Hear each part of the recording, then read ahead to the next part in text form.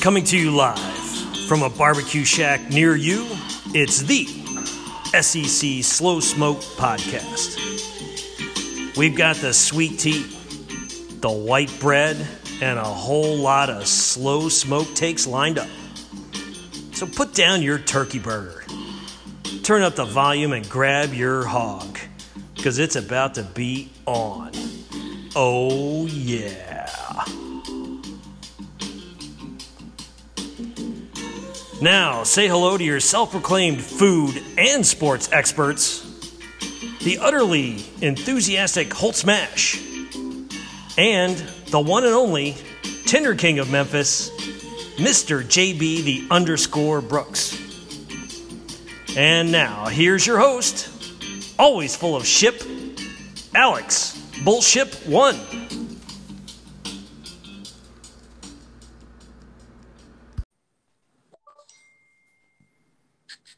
Well, the official SEC Slow Smoke Podcast.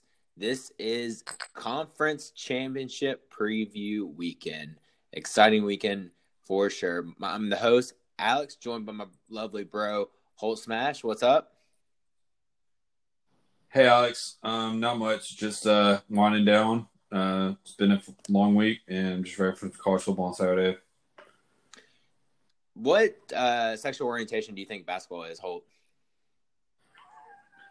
I'll just say confused. Confused. It could be the Q for questioning, right? Yeah. Yeah, that's what it stands for. In case you haven't figured out, Holt Smash is not a big fan of college basketball. That's on right now, so that's why we're recording right in the middle of some great college basketball games. Mr. JB Brooks, what's up? You're a big college basketball fan, right? Absolutely, yeah. I mean, I think college basketball is the best postseason in sports. For sure. March Madness is always exciting. But this is a football podcast, I like to say, Holt. And we got a great conference championship weekend to preview.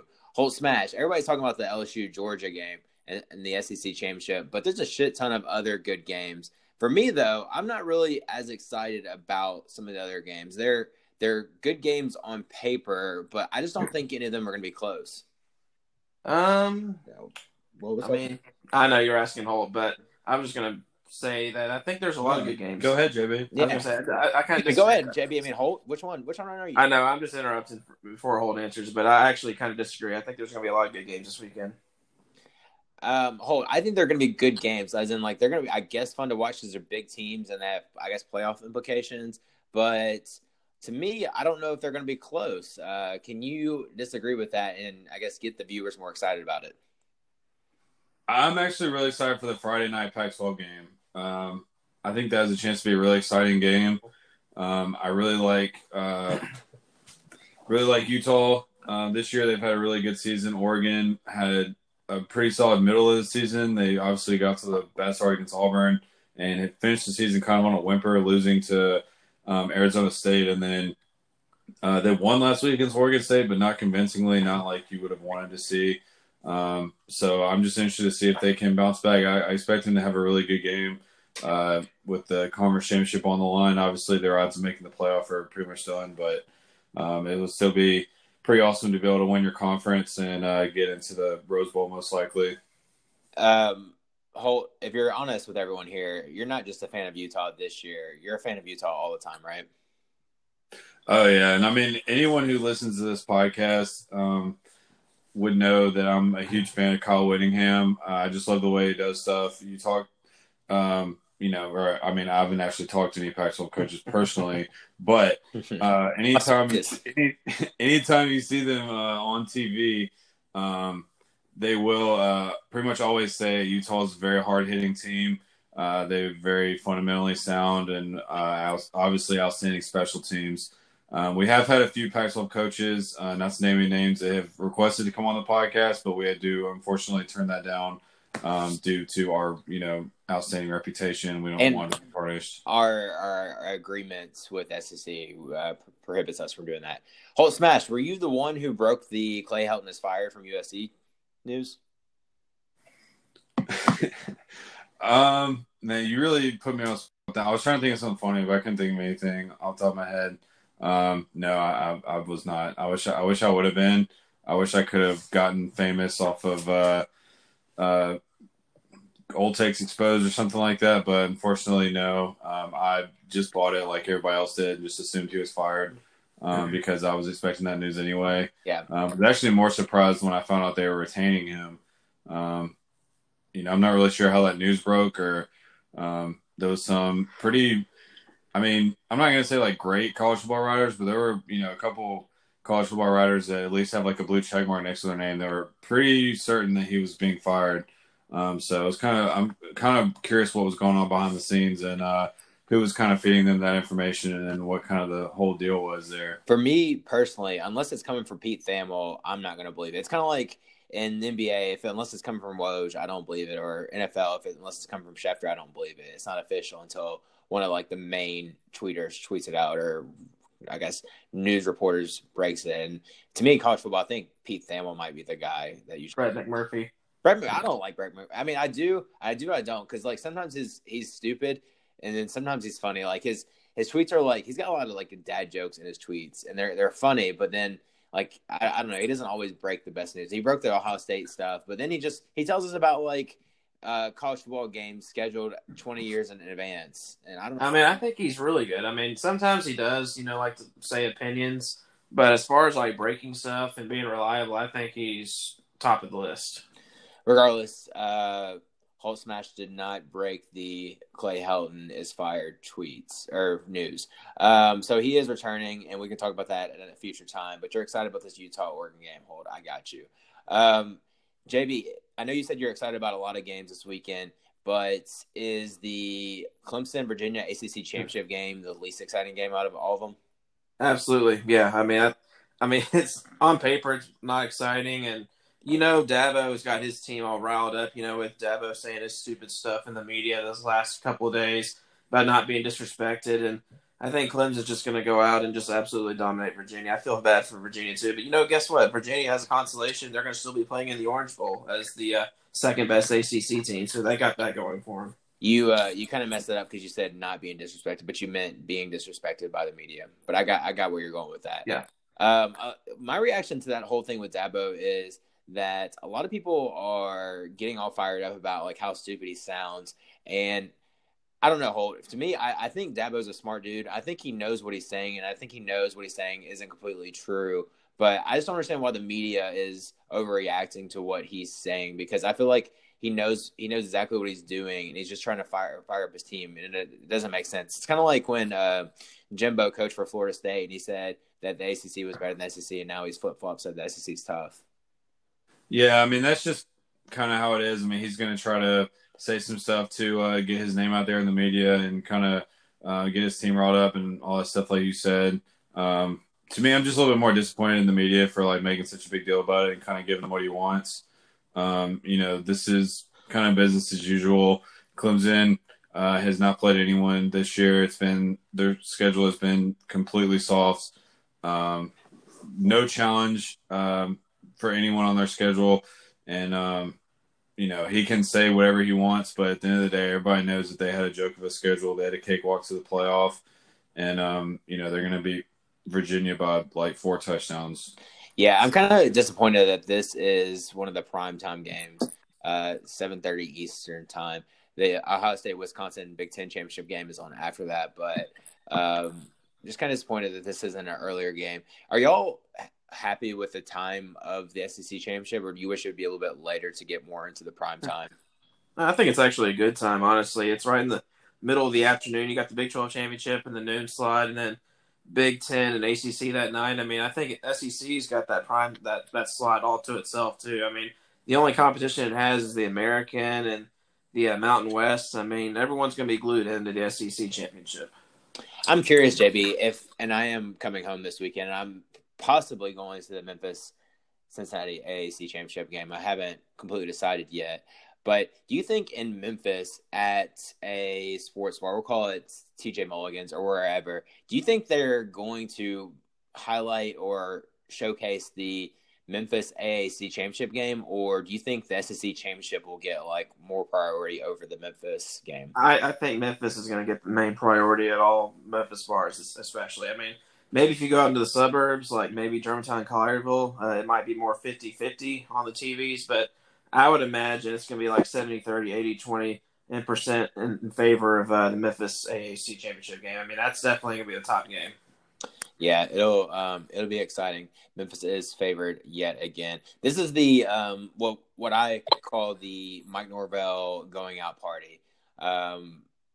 The news is that Florida State is waiting till after this weekend to name their coach, and I think most people have taken that as Norvell is going to be the next coach at Florida State. Holt, have you seen the reaction from the Florida State fans? Not super excited about this. They're basically comparing Norvell to Willie Taggart 2.0, another AAC coach that did well but isn't ready for a big job like Florida State. Yeah, I've seen a lot of it, and I think Florida State fans, anything short of hiring in football would be a disappointment to them. I think a lot of them feel like they're one of the top programs in the country and should, be hiring proven coaches with proven track records beyond the group of five. And unfortunately, they're just not really in that position right now. Their facilities are lagging way behind a lot of teams. Really, the only thing about Florida State you can say is that they're in a great state for recruiting, and they are located, obviously because of where they're located, and then they're in a conference where there's really only one really good team, and the rest of it is pretty easy to push over. You're going to have better talent than pretty much everyone you play as long as you're recruiting the way that you should. But, that being said, I think there's been a lot of problems with the administration there. That Willie Taggart had to go through, that Jimbo had to go through. I think that's part of the reason why he left. And I just think there's kind of a power struggle at Florida State right now, and I don't know if it's necessarily the best place to be. But at the same time, it is still a place you can win at. And I think Mike Norvell would be a really good coach for them. I think that would be a really good hire. I think all coaches have a risk when you're hiring them. There's no such thing as a sure thing when it comes to hiring coaches. Yeah, I mean, just to break you for a second there, Holt. Chip Kelly looks like a home run hire at UCLA, and look how it's turned out there. Or Scott Frost. Well, I still have hope. It's early. Yeah, the jury's still out. It's early for both, but it just goes to show, like, I know this is someone you don't like Alex that much, but I was listening to Memphis radio today, and Clay Travis was on 92.9 talking to Jason and John here, and he was making a good point that a lot of fan bases look at coaches that win the press conference when they make hires. And 2 years ago, during that coaching carousel, Frost and Kelly were the two biggest names. And then, like, they're the ones that are, like, and then, Taggart as well, like the biggest hires on that list. And you're looking at them, and they one of them got fired. Another one's probably going to get fired after next year. And the other one that still hasn't gone to a bowl in his first 2 years. So, I mean, it just goes to show that it's not always about winning the press conference either. No, it's definitely. I mean, it's about winning football games, but I don't know. Florida State's still a good program. The problem is that there's I would say about 20 college football programs that think they are like a top 5 program and that think they can just hire a top 5 coach. The problem with top 5 coaches is there's only 5 of them, and you can't pull Nick Saban from Alabama. You can't pull Urban Meyer from just nowhere, although he is available. But I mean, it's not easy to bring in a top 5 coach. I mean, you can't, like, Tennessee could have hired John Gruden. It wasn't about money at that point because, I mean, they would have paid him whatever he wanted. But it's tough to bring in a top 10 coach. Yeah, he simply just didn't want to coach college football. I mean, that's what it boils down to. He wanted to be an NFL coach. We're gonna talk about. Let's preview the show real quick. We're gonna talk about the SEC championship game for sure.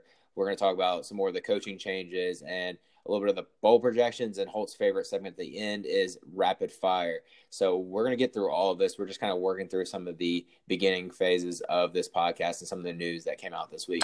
For instance, were you all surprised? I'll direct this to you, Holt. Were you surprised that Chris Peterson stepped down from Washington? No, I saw that coming a mile away. Everything's pretty much been leading that direction for a while now. No, I'm just kidding. I was completely surprised, just like everybody else was. Let me go on there for a second. I don't think anybody who, maybe other than people around him every day would have any idea this is coming. I think a lot of Washington beat writers were really surprised about this as well. People who really have their finger on the pulse of this program. Yeah, I mean, it was really surprising and a huge loss for Washington too, because he's one of the better coaches in. Maybe not like an elite coach, but a really good coach. Had him in the playoff a few years ago, and yeah, this year was really disappointing. Obviously going 7-5, and I think a lot of people thought that they had a chance to be better. They had Utah and Oregon at home. They had both of those teams on the ropes, and were not able to finish them off. And had a couple of disappointing losses, including like a loss to Cal at, I think it was like 3 a.m. because of like some lightning delays. So kind of a disappointing season for their standards, but I don't think anyone saw us coming. I think this is just one of those things that, sometimes coaching just takes a lot out of people, and he just needed to step away. And I do believe that in his press conference exiting, he did state that this is necessarily not the end of his coaching career, but it's just he's at a point in his life right now where he needs to step away. And when you got all that money and all that stuff, it's he's in a position where he can afford to just take some time off work. I don't think any of the three of us have that luxury to be able to do something like that. SEC Slow Smoke does rake in the money, but JB spends it all on vacation. So yeah, well, and Five Guys, of course, but and the restaurant Five Guys also. Yeah, for sure. Low blow. Prior to this year, and maybe even still after this year, I think everybody considered Chris Petersen a top 10 coach.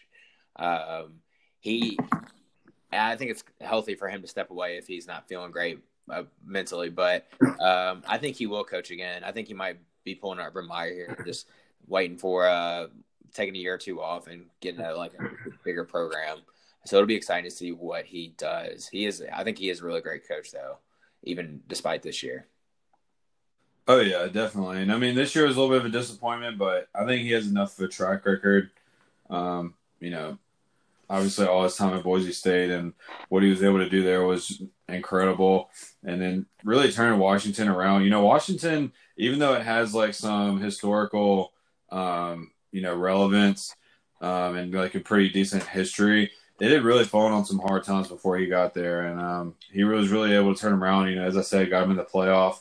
And it was just he's a really good coach and a really big loss for them. Yep. And it happens. The defensive coordinator, I can't even think of his name now, that is the interim coach and will be the head coach next year. Or I guess he's the head coach now. I didn't realize he was such like a good coaching candidate even before that, because I guess he turned down jobs. Because, I mean, Washington's defense has been good with Chris Petersen there, and I guess everybody's kind of crediting him for a lot of that success. But everybody thinks he's a great coach, or will be at least. But he's been put in a good situation regardless, where Chris Petersen left off. Other SEC openings, we have now Missouri, Arkansas, and Ole Miss all open.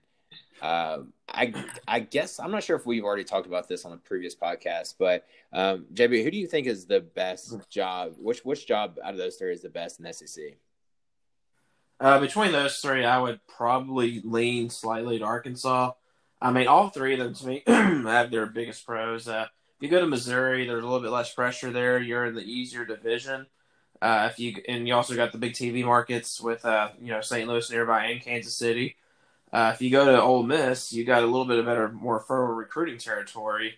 And if you go to somewhere like Arkansas, you got a little bit more history, I think better fan support, and more money that backs your school too. So I mean, all three to me have their pros, but I would pick Arkansas.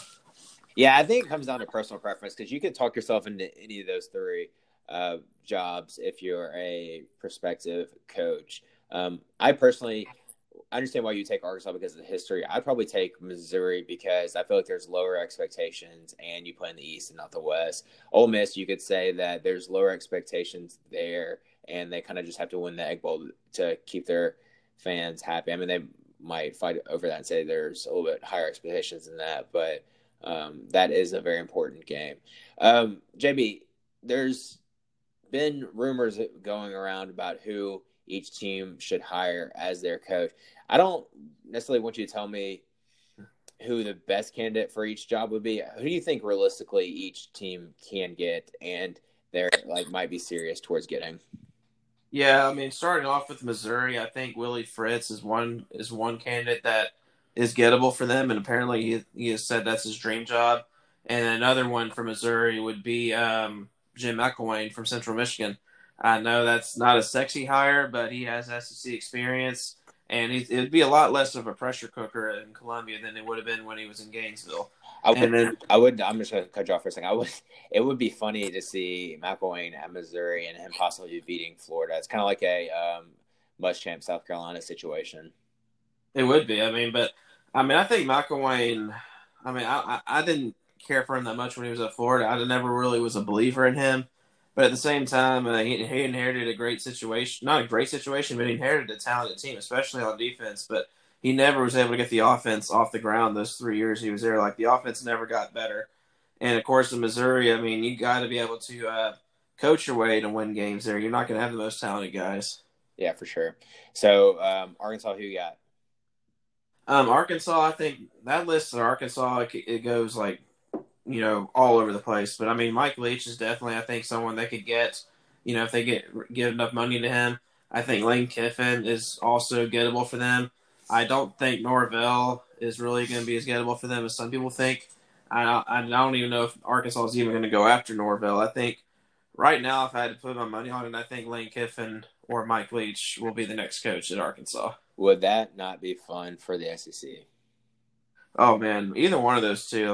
I would love to see both of them come to the SEC in this carousel, but if we get one of them, Media Days is going to be a little bit better next year. Yeah, that's an understatement. And then Ole Miss, who you got? Ole Miss, I think it's going to be Billy Napier for that job. I think Napier at Louisiana is a really good candidate for them. I wouldn't be surprised if they go after Drinkwitz at App State, but personally, I wouldn't yet. I just don't think he's proven anything. He's only been there for 1 year. He inherited an awesome program from Scott Satterfield, who's now at Louisville. I think they might look at Kiffin too, but honestly, I think Arkansas is going to get to Kiffin before even Ole Miss gets a chance. And I don't know if you read, but Ole Miss's AD, Carter, did not even have a short list for his head coaching candidates when he fired Matt Luke. So, they're really starting off on the wrong foot. And Ole Miss is probably going to also look at Norvell too, but I think Norvell is probably heading to Florida State. So, Ole Miss's best choice to me that's going to be obtainable would be Billy Napier. Yeah, I don't think, and I think this is the prevailing thought around Memphis, and everybody could be wrong, but people don't think that Norvell would leave Memphis for the 3 SEC jobs because he could win a lot next year and get a better job the year after that. Because we were talking about it on the radio, and I didn't even think about this, but think about all the possible jobs that could open up next year. You have starting off with USC, Clay Helton's going to be on the hot seat no matter what next year. Auburn, Gus is always on the hot seat. You don't know when Nick Saban's going to retire, so that could happen. And Texas, Tom Herman's another one. Yeah, so those are 4 great jobs. A few blue bloods there too. Yeah, and if he wins 10 or 11 games next year at Memphis, his stock's only going to go up, and at that point, I think people would start to respect him even more than they do now. Because I feel like people are kind of on the fence about him right now. He's good enough for Ole Miss, Arkansas, Missouri, but he's not well embraced at Florida State yet. So we'll see. I think he's going to get the Florida State job regardless. So I think it's kind of a moot point. But speaking about Billy Napier, people have mentioned him about the Memphis backfill after Norvell leaves. So it'd be interesting to see if Ole Miss can get to him for Memphis. I don't think he would.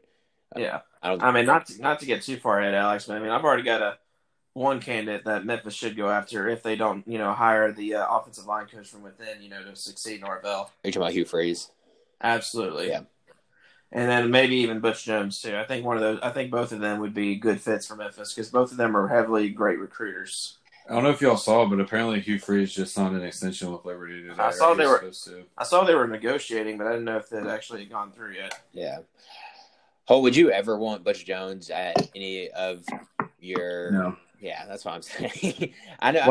That's the thing too. Is that it's funny to talk about, but Memphis fans could never get behind hiring Butch Jones. I don't think. See, I don't even know if they would even take Hugh Freeze either.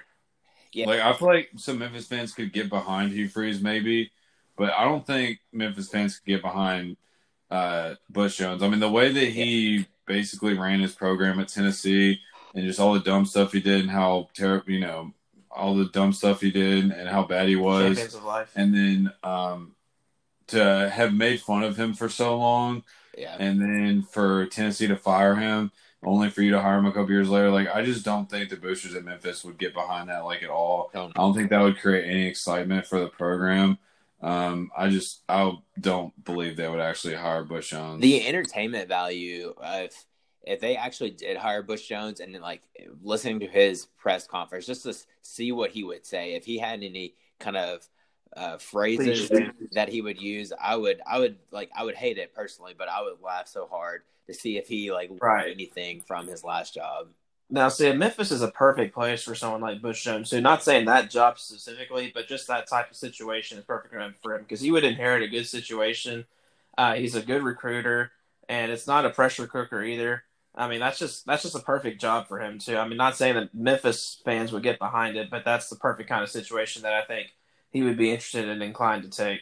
Yeah, we're going to talk about the SEC championship game right after this. But I do want to say I'm not as nervous about Norvell leaving personally because you know they have if you're a Group of 5 team, this and your team wins a lot. Ultimately, this is going to happen. They're going to leave for a Power 5 job. It happens, so it's not the end of the world for me. And most Memphis fans were expecting it, but also we're in a much better place now with hiring up replacements than we were 10 years ago when we had to hire Larry Porter. There's a lot of good coaches, I think, that would want this job because it would be a great stepping stone. It'd be very similar to what Arkansas State has done with Gus, Hugh Freeze, and now Blake Anderson. So I think that could be like the new Memphis thing.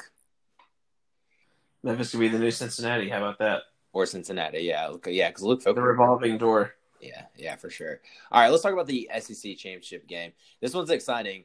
LSU, Georgia, at Mercedes-Benz in Atlanta here. Holt, do you think this is going to be a 50-50 crowd, or do you think there's going to be more Georgia fans because it is in Atlanta? I mean, I feel like this is actually going to be a pretty solid LSU crowd. I mean, I'm not saying it's going to be like more than 50-50, but I definitely expect LSU fans to show up in droves. They haven't been to Atlanta in a few years, and I think this is obviously a huge game. Georgia has been to Atlanta. I think this is their third or fourth year in a row. So, I mean, obviously, yeah, because there's so many Georgia fans in Atlanta and around Atlanta, they have an advantage. But the fact that LSU hasn't been in a few years, I think it's, huge. They're going to bring a ton of fans. It should be pretty close to 50-50. And, it should be a really exciting game. So one thing I'm kind of sad about is that I am going back home again this weekend in Memphis, and I do this every year for the St. Jude race, which is a fun race, but I sure do miss the SEC championship game being in Atlanta. I obviously wouldn't go, but just being around it is fun. You'll see fans all over the place, and that's kind of how it was for the Peach Bowl and for the kickoff games. Yeah, opening kickoff weekend is pretty big. Like whenever Washington played Auburn here a couple years ago, there's a lot of Washington fans out on Friday night before the game on Saturday. So it's just a lot of fun to be here for that weekend, and for this weekend, I'm sure it's a lot of fun. So a lot of LSU fans. The line is LSU, I think 7.5. I think most people are expecting LSU to win this one. But are you old enough to remember the last time Georgia and LSU played in the SEC championship game? And I'm going to have to tell JB to calm your tits because I know you want to answer this. Would this be like the 2004 or 2005 DJ Shockley game? That is, in fact, correct. Do you remember who won the game and Yeah. I remember Georgia winning pretty convincingly. And do you remember that going into that LSU was the higher ranked team and they were the favorite? That I do not remember. JB, you're gonna have to. I would Google it, but just asking you is just as good. So, who was the LSU quarterback at that time, JB? Believe that was it Matt Mock or Jamarcus Russell? Jamarcus Russell, actually, but I can actually tell you what the final score was. Matty Mock was the Missouri backup quarterback, wasn't he, at one point? Not the same one, but yes, there was a Matty Mock that played at Missouri, but it was 31-13. Is that right, JB? I'm guessing now. 34-13 is the score. Yeah, from what I remember, I believe that's what the score was. Yeah, that was. I vaguely remember that. Probably just as maybe just a little bit worse than Holt remembers, but not as fresh in my memory as you. But that's what I like about the SEC is when you get. I mean, Georgia's been in this championship game now three weeks in a row now, or not 3 weeks, 3 years in a row, and what I like about the SEC championship is when you get different teams in there. So seeing LSU in there is going to be fun. I wish there was. I don't know if I wish there was a different SEC East team in there, but I'm glad there's a different West team besides Alabama. I think it would be fun if there was Tennessee in there again, although I don't like seeing Tennessee being good because it is quite annoying when Tennessee fans are very proud and confident. But it's going to be a good game. JB, what are you most excited about this game besides two different teams? It's just, both of these teams are completely different. Georgia, leans on its defense. LSU leans on its offense. The biggest factor to me is between Georgia's offense and LSU's, defense. Like, which one is going to step up more in this game? Because, both of them have been inconsistent all year, and neither of them have really performed up to the expectations that they're supposed to. So I'm curious which unit is going to really step up the most. I mean, we saw LSU; they really played a phenomenal game last week against A&M, and I think LSU's defense has played better in spurts than Georgia's offense has. But Jake Fromm has been in the SEC championship 2 consecutive years. This will be his 3rd year coming up, and there's a lot of pressure on this Georgia team to prevail and get to the playoff. So I mean, and they got a good quarterback that's capable of putting up enough points. But the big question is, can Georgia's defense hold LSU's offense enough for Fromm and his group to maybe find a way to get enough points and get a victory? I do like games like this where you have opposing sides that are the best at what they do, like what you're saying, JB. LSU has a really great offense and Georgia has a really great defense, so something has to give. The over-under is 54.5. Do you expect that to go over or under? I mean, man, that's like right on the border. 55, I think, is usually like the standard for an over-under in a college football game. I mean, as good as LSU's offense has been, it seems like an easy over, and they've kind of struggled on defense as well. But I mean, this is the best defense LSU's faced all year in Georgia, and I am more, I guess, on the conservative side, and I just always tend to lead towards the under, especially in big games and rivalry games, just because, it's just teams play with a lot of emotion, and I think that lends more towards the defenses. But I did want to make a correction. LSU and Georgia did play in the 2011 SEC championship game as well. Good call, Holt, because I remember that was the that was the year that Tyrann Mathieu he had the punt return for touchdown, but he flipped the ball to the referee before he crossed the goal line, but they didn't review it. But that's funny. That's what you would. I know what you're talking about, but I would just recall that as the year that Alabama LSU played national championship. They had the rematch, and then Georgia actually got out to a 10-0 lead in the first quarter. And then they were leading 10-7 at halftime, and then LSU ended up winning the game 42-10. This game, or I guess let's just back up for a second. The game last week, LSU played against A&M. They destroyed them, and it's kind of like they were out for blood and playing for revenge from last year's 7 overtime game with A&M in College Station. Do you think there's a similar effect this year with Georgia LSU when Georgia lost to LSU in Baton Rouge last year? I think so, and I think a lot of people are dismissing Georgia in this game, and you really shouldn't. Georgia hasn't really had to, I guess, show up as much as LSU has this year. I mean, obviously they had the game against Auburn a couple weeks ago. They had the neutral site game against Florida, but they haven't really been tested the same way that LSU has. Obviously LSU had to play those same 2 teams as well as Alabama on the road and Texas on the road. So LSU's a little bit more tested, and they've kind of had to show everything a little bit more. I think Georgia's offense, even though it's been really bland this year, I think they may have a few tricks up their sleeve for this game because they really, they're the underdog in this game, and they need to come out and do something on offense. So I wouldn't be surprised if maybe something's kind of been saved for this game. Maybe they have little new wrinkles on offense to try to get some big plays. And, I definitely hope so, because if they're not able to create any big plays on offense in this game, then I don't think they have any shot. So I expect Georgia's offense to be a little bit more aggressive maybe than they have been throughout the season. And hopefully some of those Georgia receivers can step up and make some plays. This might seem a little crazy, but I feel like some people underappreciate how good of a coach Kirby Smart is, Holt. Oh, yeah, definitely Georgia fans. I'll definitely say that. I think any other team in the conference aside from Alabama and maybe just because of this year LSU would trade coaches with Georgia in a heartbeat. Just the way he recruits and the way his defenses play. He's been pretty much a dominant coach, a great coach, and he gets pretty much everything done well. Like he recruits really well. He hires really good staff members.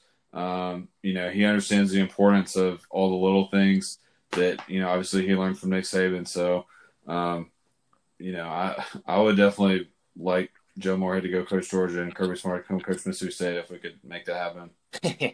We aren't prohibited from talking to SEC coaches, Holt, so we can try to make that happen. We'll call them up after this, see what we can work up. JB, DeAndre Swift did go down in the Georgia Tech game with an injury. I think he's still going to play for the LSU game here, but it's not 100% certain. Do you think there's a chance that he's not going to be the same DeAndre Swift, and that's going to really hurt LSU's or Georgia's chances in this game? I mean, Georgia's definitely going to need a healthy DeAndre Swift if they're going to beat LSU. I mean, he's the best player on their offense, and of course, Georgia's not going to have Pickens for the first half of this game too, so they need a healthy DeAndre Swift. So, I mean, just getting the ball in his hands, like he's going to make plays, and if he's not healthy, then I mean, Georgia has no chance. Take that a little bit further, JB. Georgia's down like 5 or 6 receivers or something like that. I mean, they lost a few guys from last year to the draft. No, I'm not talking about that. I think there's injured ones, right? I'm not quite sure. I mean, I know that obviously Cager is what's the name? Cager's been in and out of the rotation all year. He has, yeah. But the problem is, I think Cager is going to be playing this weekend. But I mean, the problem is that they're not going to have their main receiver, their leading receiver Pickens out for the first half. I mean, that's critical. I mean, Georgia's defense is going to have to, really limit LSU in the first half and keep this one close at halftime. Yeah, let's take a little stroll down memory lane for a second. Out of all the SEC championship games you can remember, Holt, which one was your favorite? As in, I guess the best game, most exciting game that you can remember. I mean that Alabama Georgia game. God, I can't remember what year it was. 2012, I guess, with Aaron Murray having the deflected pass that was called at the end of the game when they should just let it go and complete and the clock ran out. That was a really exciting game. That was, I believe, that was Amari Cooper's freshman year. That was kind of one of the first games where he had made some plays throughout the season, but that was the first time he really stepped up on like the national stage. He caught a deep touchdown pass from AJ McCarron. That was a huge play in that game. Eddie Lacy had a couple big runs, and Todd Gurley had a huge game as well. I believe Georgia had a block kick return for a touchdown. Surprise, Alabama missed the field goal in a big game. Yeah. And it was just that was just a really exciting game. It really looked like Georgia was going to pull away with it. They were driving late, and that was a really great game. That's one that really sticks out to me, probably right off the top of my head.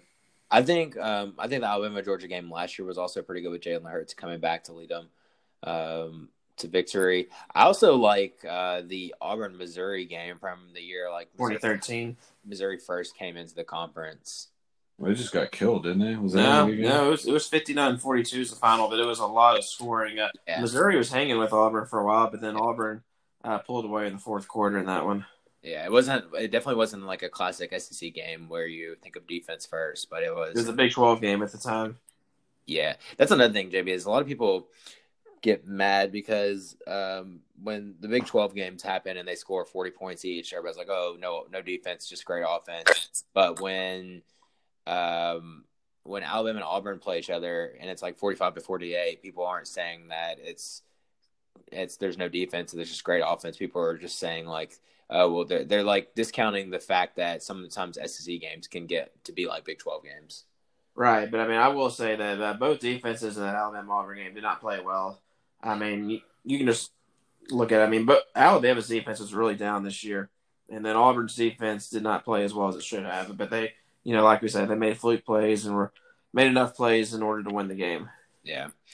So, anything else in this game specifically you want to cover, Holt, that we haven't talked about? One thing I'm curious about now, which is, I guess, kind of about the game, but just kind of in general about this weekend. Everybody is working to the assumption right now that Joe Burrow has the Heisman wrapped up. But I don't know, man. I still think Justin Fields has a chance to win it. I mean, you look at his stats. His stats are pretty crazy. Good as well. Is there a chance, Holt, that Ohio State and Justin Fields could have a great weekend on Saturday and possibly surpass Joe Burrow, especially if they lose to Georgia? I don't think he's going to be able to surpass him, no. I think that if Joe Burrow has a bad game and LSU loses and Justin Fields goes out and has a huge game and beats Wisconsin, I think that maybe opens a conversation. But I still think that Joe Burrow is going to get the win in the Heisman Trophy ceremony. The real question is, are they going to invite Lynn Bowden? Because he's obviously the best quarterback in the nation right now. He's definitely I guess I can't say he's the best quarterback. It's an honorary mention. Yeah, honorary mention. It's weird how sometimes you can not be an all-conference player, but you can still be up for one of the position awards nationally.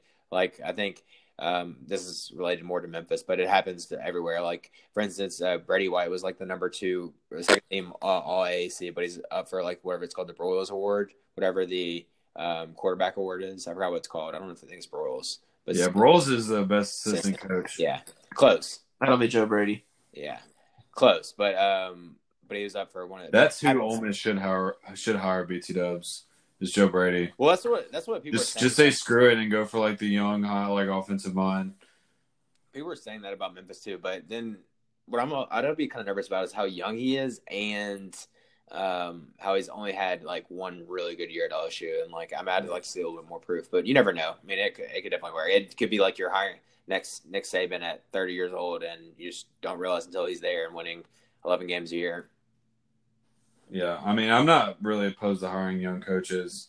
I think a lot of times older coaches have a lot of biases that they build up over time. They kind of maybe some fears of bad things they've seen. Yeah, and they kind of it almost turns into a negative that they have so much experience. You want to sometimes it's good to just hire a young coach who isn't afraid to take some chances and do some things a little bit differently. Let me compare the stats for you real quick for Joe Burrow and Justin Fields, because I'm curious about this, because every time I think about Justin Fields' numbers being really good, then I have to make sure Joe Burrow's numbers are better. So Joe Burrow has 4,366 yards, 44 touchdowns, 6 interceptions. So really great numbers, obviously. Only 248 yards rushing, 3 touchdowns.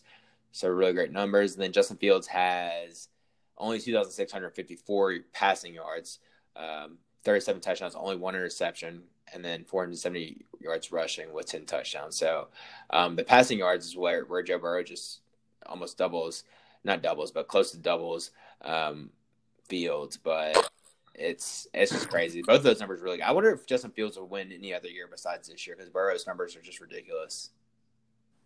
Yeah, and I mean, that's the thing is that it's just a tough year for Fields, and unfortunately, it's not his fault, but he hasn't played in as many big games. I mean, obviously, the last few weeks he has against Penn State and Michigan and now Wisconsin again.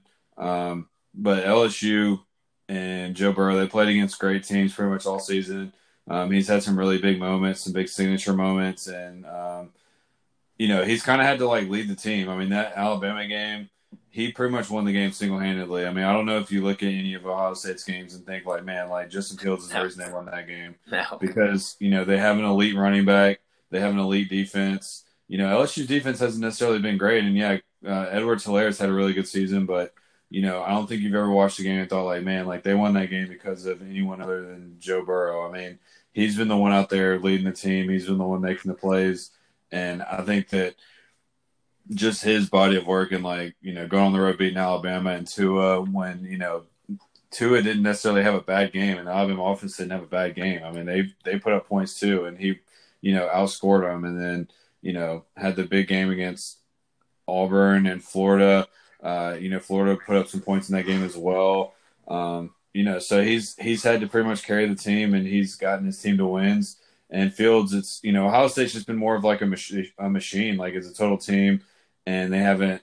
I don't want to say their schedule sucked because they've played some good teams, but not like LSU has, and he hasn't had to win his team games like Burrow has. Yeah. Hold, anything else before we move on to the other conference championship games about this SEC championship game? No, I was going to point out, you did kind of state this already, but Joe Burrow has like close to twice as many passing yards as Jake Fromm does. So that's just kind of something to keep an eye on. I would have thought that in the preseason. And yeah, well, that's the other thing too, is I was actually just thinking about that, but like, I remember like one of our questions in the preseason was like, is there any way that it's not Alabama versus LSU in the SEC championship game? And is there any way it's not Alabama and LSU or Alabama and Clemson in the playoff again this year? And we were both like, no, like there's no way. And I mean, the fact that LSU's improved so much this year and Joe Burrow's improved so much over the course of one season is incredible, because he was a pretty average quarterback last year. I mean, let's be honest. Like, I'm not trying to, hate on him or anything, but he was a very average quarterback last season. Ed Orgeron has not really done anything over the course of his coaching career to make you think that they were capable of something like this. And, I don't know if it's just Joe Brady or, he's really the only difference. But, they've gone from a very predictable, boring offense to the best offense in the country in the course of one season. And, it's been a truly remarkable turnaround, very surprising season. And, to sit here and say that Joe Burrow's passed for almost twice as many yards as Jake Fromm has, that's pretty incredible. So if Georgia does in fact win this game, the scene's going to be like this, where Ohio State is number 1, Clemson's 2, LSU's 3, Georgia's 4. Is that what you're? I think they may put Georgia 4, LSU, or Georgia 3, LSU 4, since they just beat them. That would just be my guess, but I don't really know. They definitely don't care about that South Carolina loss for Georgia as much. Especially, I think you might be right with that. They don't, but guess if that happens, Alex, and Georgia beats LSU, you're going to have a really exciting matchup in the semifinal. You're either going to get Ohio State going against Joe Burrow, or you're going to get the Jake Fromm, Justin Fields matchup. Either one of those is going to be pretty awesome if Georgia beats LSU this weekend. I don't think there's any way that they would put Georgia and LSU against each other in the semifinal 2-3. No, I don't think there's any way they could, because one of them, they would either have to be 2 and 3, which isn't going to happen if they both have one loss. Over Clemson, you can argue that Clemson has the worst schedule. Are you saying that Georgia's going to jump Clemson and that LSU is still going to be ranked ahead of Clemson? That's the only thing I could think of, just because Clemson didn't play anybody. But I don't think that would happen, just because I don't think that they would let it happen. No, like if Georgia beats LSU, they're going to get the 3 seed ahead of LSU, because they would have beaten them head-to-head and won the SEC championship. They would get the 3 seed. LSU would get the 4 seed. You have LSU against Ohio State, and then Georgia against Clemson, which both of those would be amazing, semifinal games. This is like the 4th year for the playoff. We've only had like 8 teams total, I think, or something like that. That's been in the playoff. So it hasn't been. It's only 4 or 5 years old now, so it's not that old. But it's just crazy that it hasn't been that different from. It's always Clemson, usually Alabama, Ohio State's usually in there, and after that, like Georgia's been there a lot. LSU hasn't been there, but there's always like some 4th wild card team that's like usually pretty good. Usually Oklahoma, somebody like that. It's just kind of crazy.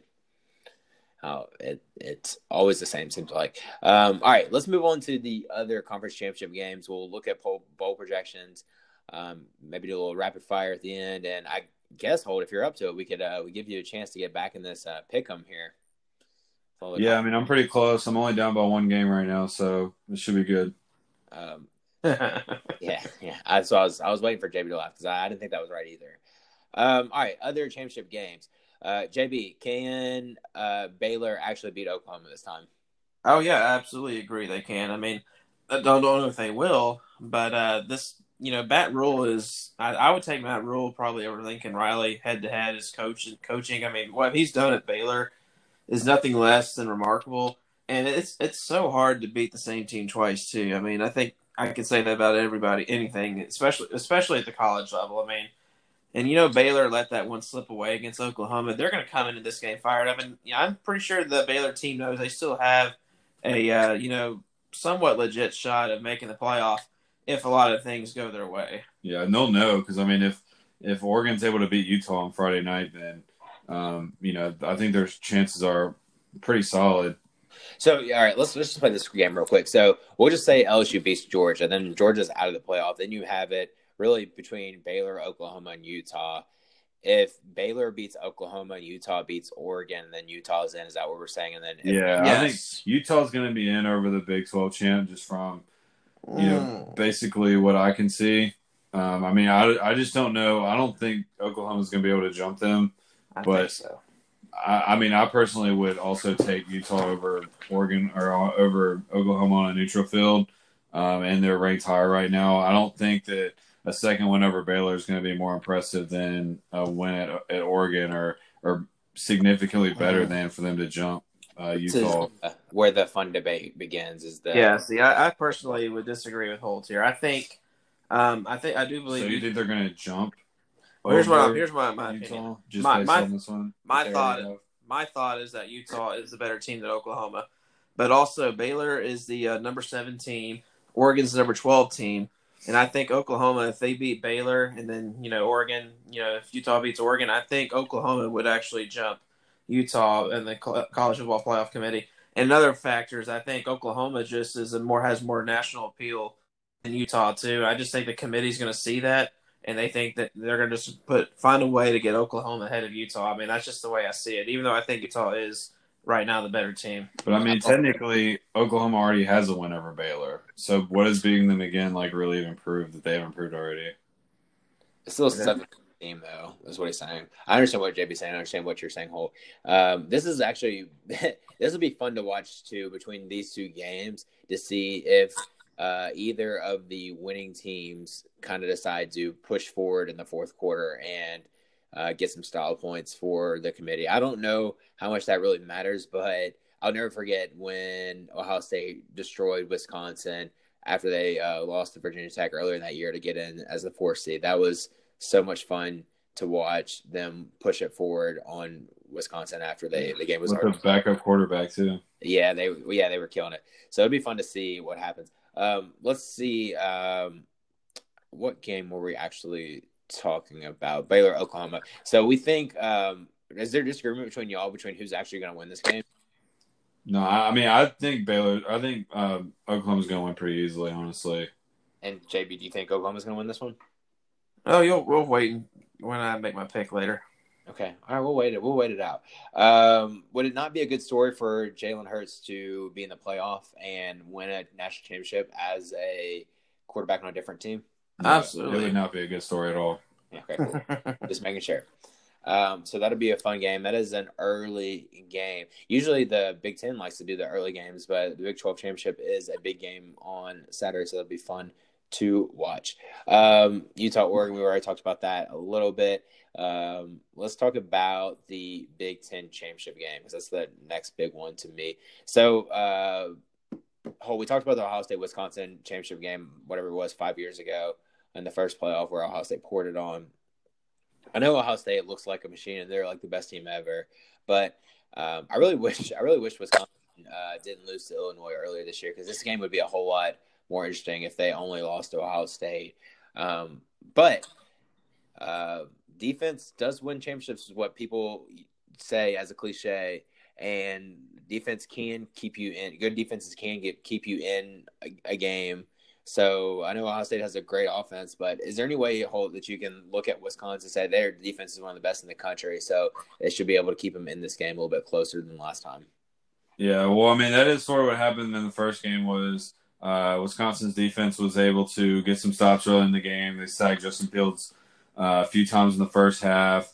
They got a big turnover and then hit like a long pass for their only touchdown. And at that time, it was a 10-7 game, and it really looked like Wisconsin was in it. But in the second half, Ohio State really just pulled away. So I think Wisconsin has enough on defense to slow down Ohio State's offense, but I don't think Wisconsin has nearly enough on offense to really do anything in this one. And, eventually the dam broke in the first game, and I think eventually the dam's going to break in this game as well. I think Wisconsin may come out and do some things defensively to bother Ohio State's offense, but I just don't see how Wisconsin's offense puts up any points in this one to make it a close game even. JB, this is another one where we say that Ohio State can afford to lose this game and still be in the playoff, right? Yes, I mean Ohio State and LSU are both locks to make the playoff. Those two teams could lose their conference championships and make it. I mean, there's not a ton of pressure on Ohio State, but I mean the only pressure you can say is that the pressure to keep the 1 seed. I mean, nobody wants to get that dreaded 2 or 3 seed to play Clemson. I mean, Clemson right now is playing arguably like the best team in the country. Nobody wants to. Ohio State and LSU both don't want to play Clemson, so I mean they both are going to try to come out and have strong outings. But this is almost like a David versus Goliath matchup. Even though Wisconsin's number 8 in the country, Ohio State is supremely talented compared to Wisconsin. And I mean, for Wisconsin to have a chance, they're going to have a low-scoring game. They're going to have to play their absolute best on defense, and their offense is going to have to make enough plays, which they did not make at all against Ohio State. Their offense was extremely anemic against Ohio State. If they can keep this close and, under 20 points late in the fourth quarter, I mean, Wisconsin, I think, does have a chance. And, I mean, Paul Chryst is an excellent coach, too. I mean, he's done an excellent job at Wisconsin, too. And I haven't written off Wisconsin at all in this game. I do think they have a good shot. I don't know if they're going to – I'm not going to say they're going to win, but Wisconsin definitely has a shot. They have Jonathan Taylor. I mean, I think he could keep him in the game, too. I know Ohio State's defense is great, too, but – Jonathan Taylor's a really good running back. Yeah, I mean, in Wisconsin, the offensive line is arguably the best in the country too, which is going up against the best defensive line in the country too. So, I mean, that's really where the battle is going to be won. Play great defense and have Jonathan Taylor go off for 150 yards or more, and then I think you have a good chance of winning this game. Yeah, for sure.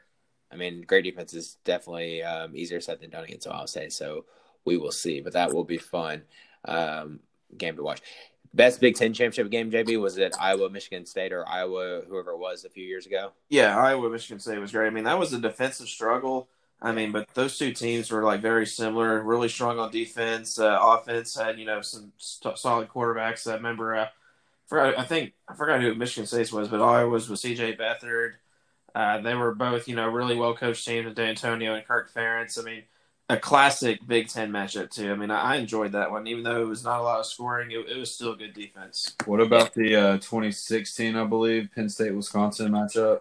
Oh yeah, we were watching. I think we were watching that at in Buckhead Hold. If you remember that was a pretty exciting matchup. I think we were watching that out. It was exciting, right? You're right, Hold. Other conference championship, we can legitimately talk about Cincinnati, Memphis in this podcast because it does affect the SEC in one way or another here with the New Year's Six Bowl matchup, possibly. I'm excited about this game. I don't know if y'all are as excited for the rematch as I am, but I'm kind of scared that Memphis is a 9-point favorite. There's a couple ways you can see this, JB, is that it's tough beating a team twice in 1 year.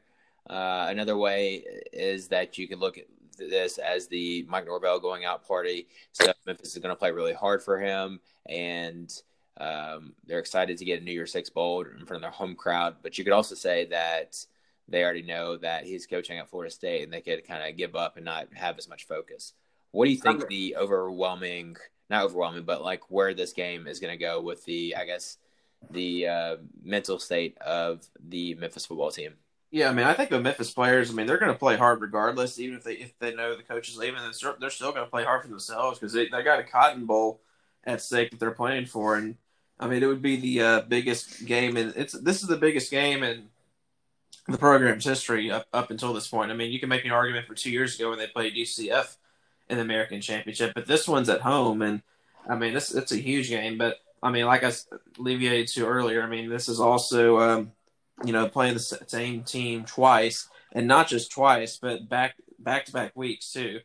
And we both were all at this game too a week ago, and Memphis, jumped out to the 17-3 lead. But after that, I mean, Cincinnati, you can make an argument, outplayed them for the majority of the rest of the game. But Memphis was able to, get a couple big plays late in the fourth quarter to put it away. And Cincinnati, I mean, Luke Fickell is an excellent coach. I mean, he's got a really disciplined team. I mean, I would be a little worried if I was Memphis because I think they're going to come back, recharged and regrouped, and they're going to give Memphis a hell of a fight in this one. I mean, this one to me is a 50-50 toss-up, honestly. Yeah, I don't think it's going to be easy for sure. Oh, do you remember when I think it was Central Florida was playing in the American Athletic Championship and the Scott Frost news broke like during the game to Nebraska?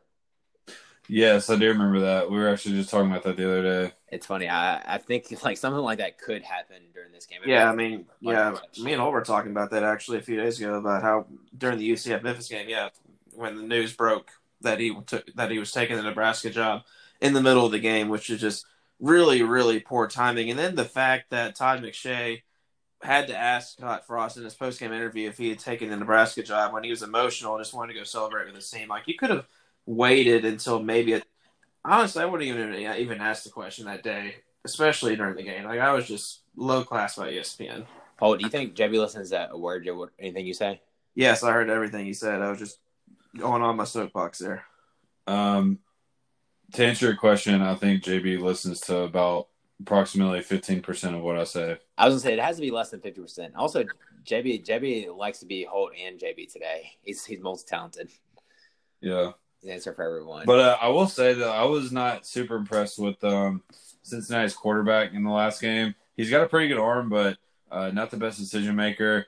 I actually did really like the running back, though, Michael Warren, not just because he has the same name as my cousin, but really good physical running back. I enjoy watching him play. I just think Memphis has the edge in this one. I think their offense is a lot more explosive. And, I said this last week, Cincinnati gets credit for having a great defense, and their defense is pretty good, but Memphis's is not that much worse. It's actually pretty comparable. So I think pretty comparable defenses. I think Memphis has the edge on offense and special teams. So, and they're at home. So I think, I'm not going to say like an easy win because, this was a 10-point game just a week ago. And, obviously Cincinnati's going to have an opportunity to, study last week's game film and really take a lot away from it. And both teams have a lot to play for. But I feel pretty comfortable with Memphis in this one. I almost said Michigan for some reason. No, Memphis. I guess it shows how much I know about Cincinnati's football team. But the quarterback you watched last week, Cole, was actually the backup quarterback, and it was his first career start. I'm just reading this now. It's like I'm talking about it out loud. But the quarterback this week that's going to be starting isn't going to be the same quarterback as the quarterback last week. So, well, I don't know who Cincinnati's quarterback is. I was just going off the dude I watched play last week. Yeah, I'm learning too. Don't worry, I'm learning. It's weird that even I feel like I should know more about Cincinnati's quarterback or their whole team than I do, but I don't. It's just what happens when you play in the group of five. You only pay attention to your team and not everybody else's. All right. So there's other conference championship games that we are not going to talk about as much, mainly because they're not as interesting. Like, for instance, the Clemson-Virginia game, I don't really want to spend too much time. That's an easy Clemson win, and it would be a great story. That would be the biggest upset in not all of college football this year, but possibly all of college football this year if Virginia beat Clemson. It would be a fun one for sure. I think it might be time for our world famous pick'ems before we get into rapid fire. Are you all ready? We are. I mean, we already know which games we're picking because it's going to be all the championship games, and there's only 10 games to pick anyway. Do y'all want to pick every single game or do most of them? Because there's some of them I don't really want to pick. Yeah, if the line's more than 10 points, I would say don't pick it. Okay. So I would say there's only 10 games, so we might as well just pick all of them. No, I'm not picking the Clemson game. That's basically what we're saying. Yeah, we both picked Clemson. It's yeah. over. All right, let's just go in order here. Starting off Friday. Oh, hold on. Let's back up. JB, remind everybody why we're doing this. We're doing this because me and Holt are currently in a contest. And long story short, the loser is going to have to wear the apparel of the winner's favorite team. And is going to have to take a Facebook and Twitter profile picture of himself wearing said gear. Good thing JB's a Mississippi State fan. For a month. However, we have theories that Holt Smash would not hold up his end of the bargain if he is, in fact, the loser of this bet. But honestly, I'm not surprised either. He's calling you a bitch, Holt. That's what he's saying. Well, you know what? Unlike JB, I actually own up to my bets. And second of all, I would just like to point out that none of the games that I've requested to be picked this year have been picked. Every game that has been picked has been something decided by Alex or JB. I would just like to throw that out there. Not making excuses. because I still pick the games. But you know what? I would just like to put that out there. All right, so we're wrong. Holt's right. I got you. All right, let's start it off. Holt, don't worry, you'll get it back this week. You'll get it back. Start off Friday night, Utah at Oregon, or not at Oregon, Utah in Oregon for the Pac-12 championship game in Santa Clara, which is, I guess, the 49ers stadium. Who do you got, Holt? Yeah, I got Utah in this one. Before the season, I actually picked Utah to beat Oregon in a Pac-12 championship game, and Oregon's been kind of not playing that well the last couple weeks. I'm a really big fan of Utah's defense and Kyle Whittingham, so I'm going to go with Utah on this one. I feel like this one is one we shouldn't have picked either. Go ahead, JB. Who do you got? Yeah, this will be Holt's first chance of the weekend to cut into my 5-game lead. You know, he's got a big comeback to make this weekend. This will be his first game to have a chance with. And I picked Oregon in the preseason. I am sticking with the Oregon Ducks. Oh, I'm glad you picked them because I was thinking we should have even picked them because I thought both of y'all would pick Utah.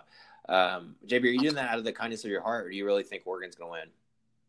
You know, I picked them in the preseason, and I still like this Oregon team. I mean, I like Justin Herbert. It's a close one. I mean, if you look at the ESPN FPI, it's dead even, 51-49. I mean, it's a toss-up, and, you know, for whatever reason, I'm just going to go with Oregon. Okay. I have my doubts about the FPI, by the way. Not the I don't really trust the FBI that much, but, I mean, it's still, you know, something to look at. But, you know, I picked them in the preseason. I got to stick with them. All right. Cincinnati at Memphis, and this is truly at Memphis. JB, who you got? I am going with Bearcats in this one in an upset. I just, you know, I watched Norvell's, you know, post-practice, you know, media availability this afternoon, and just watching his body language, he just seems like a man with a lot of weight on his shoulders. I think he deep down knows he's leaving. I think he's dreading to tell the team and the fans that are going to find out about it. And, you know, it's hard to really, you know, have that weight on your shoulders and have your team focused at the same time. And you have yourself focused. Cincinnati, on the other hand, is looking out for revenge. They still got a New Year's Six Bowl to play for. There's not as much pressure on them. All the pressure's on Memphis. And I know everyone's picking Memphis. So, you know, I'm going to go against the grain. I'm going to go with Cincinnati here in a big upset. Oh, make it 2 for 2 for different picks. Go ahead. Yeah, I'm going with Memphis for all the reasons I just said a moment ago. And I would just also like to point out on the podcast that JB is very invested in Mike Norvell leading Memphis. Yeah, as Holt thinks I'm just invested in anything that I'm. I mean, you said you just watched the press conference of a group of 6. Well, because I actually looked it up on Twitter. I've been searching Mike Norvell and just wanted to see everything. But yeah, it was actually on my Twitter. Well, I mean, you're always bringing it up.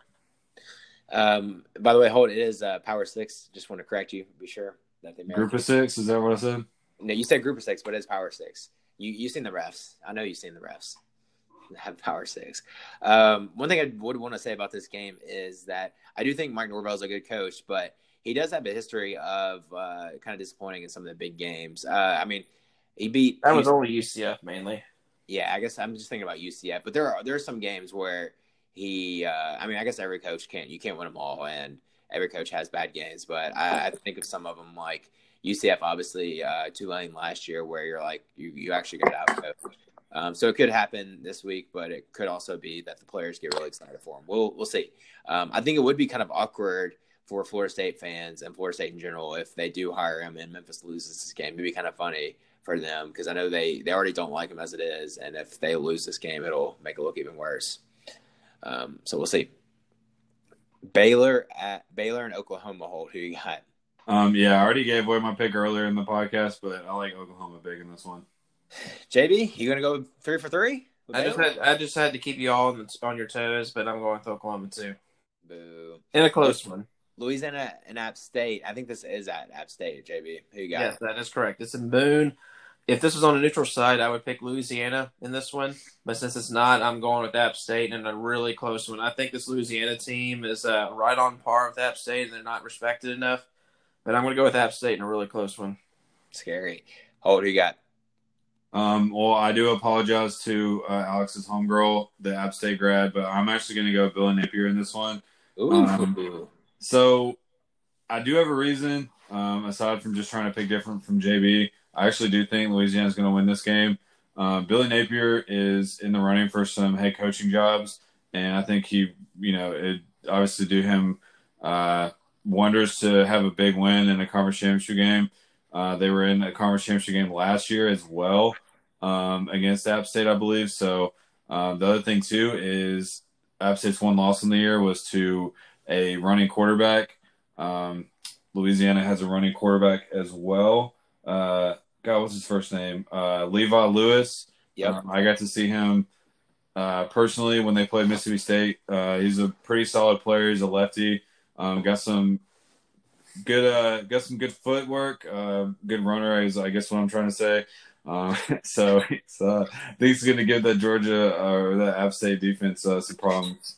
God damn, similarly to the way that Georgia Southern did. And thank you for your patience there, Alex. It was tough, but I gave you it all.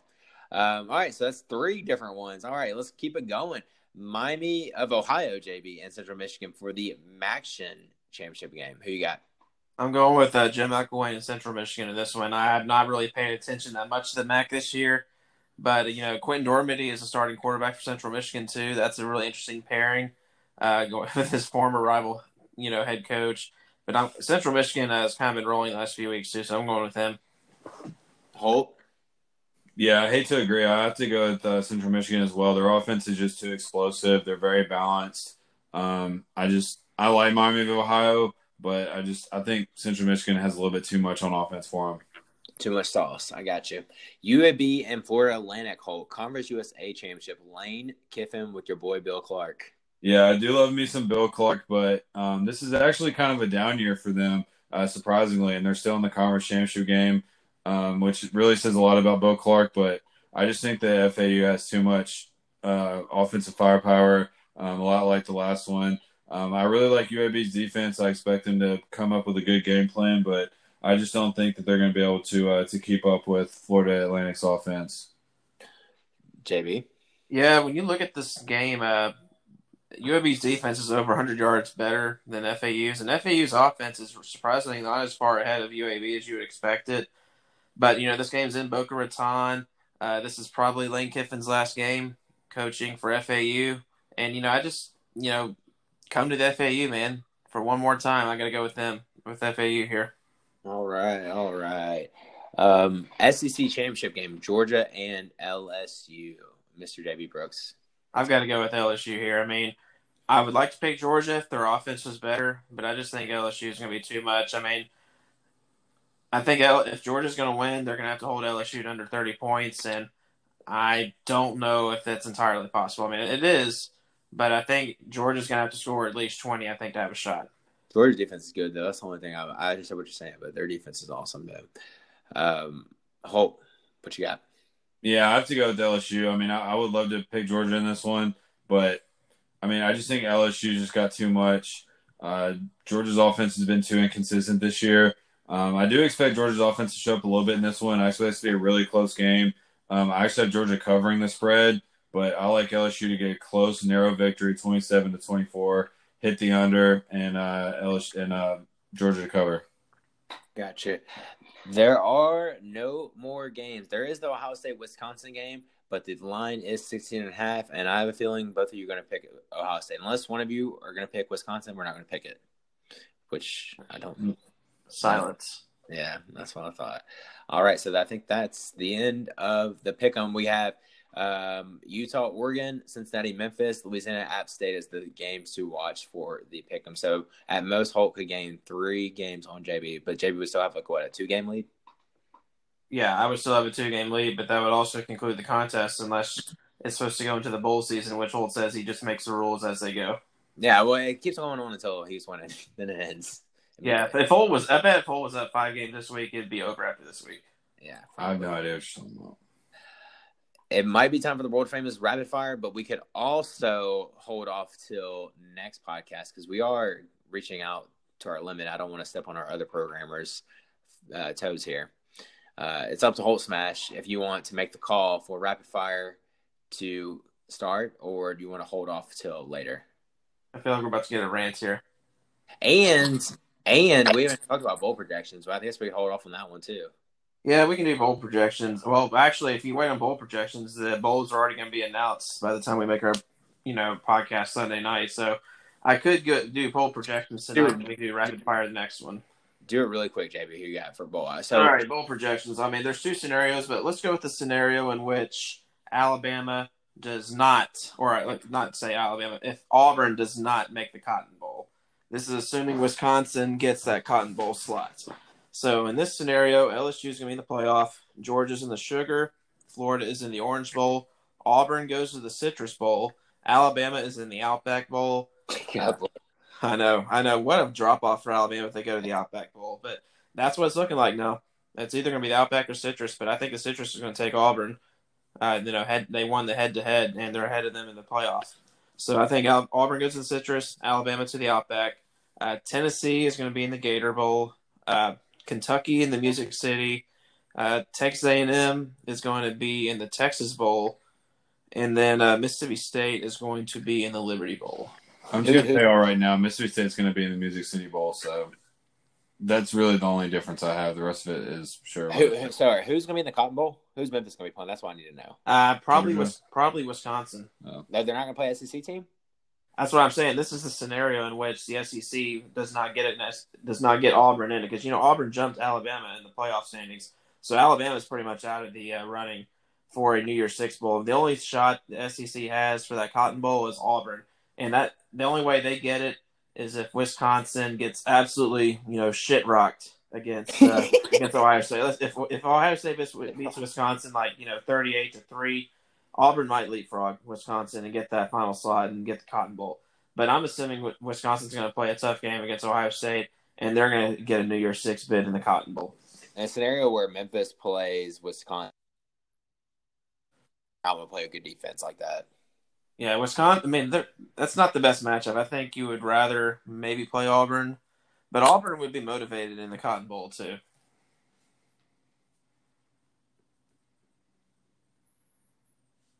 And that's all we have for tonight. I think we lost Alex, so I guess that's a good stopping point. Thank everybody for listening, and we'll see y'all next time.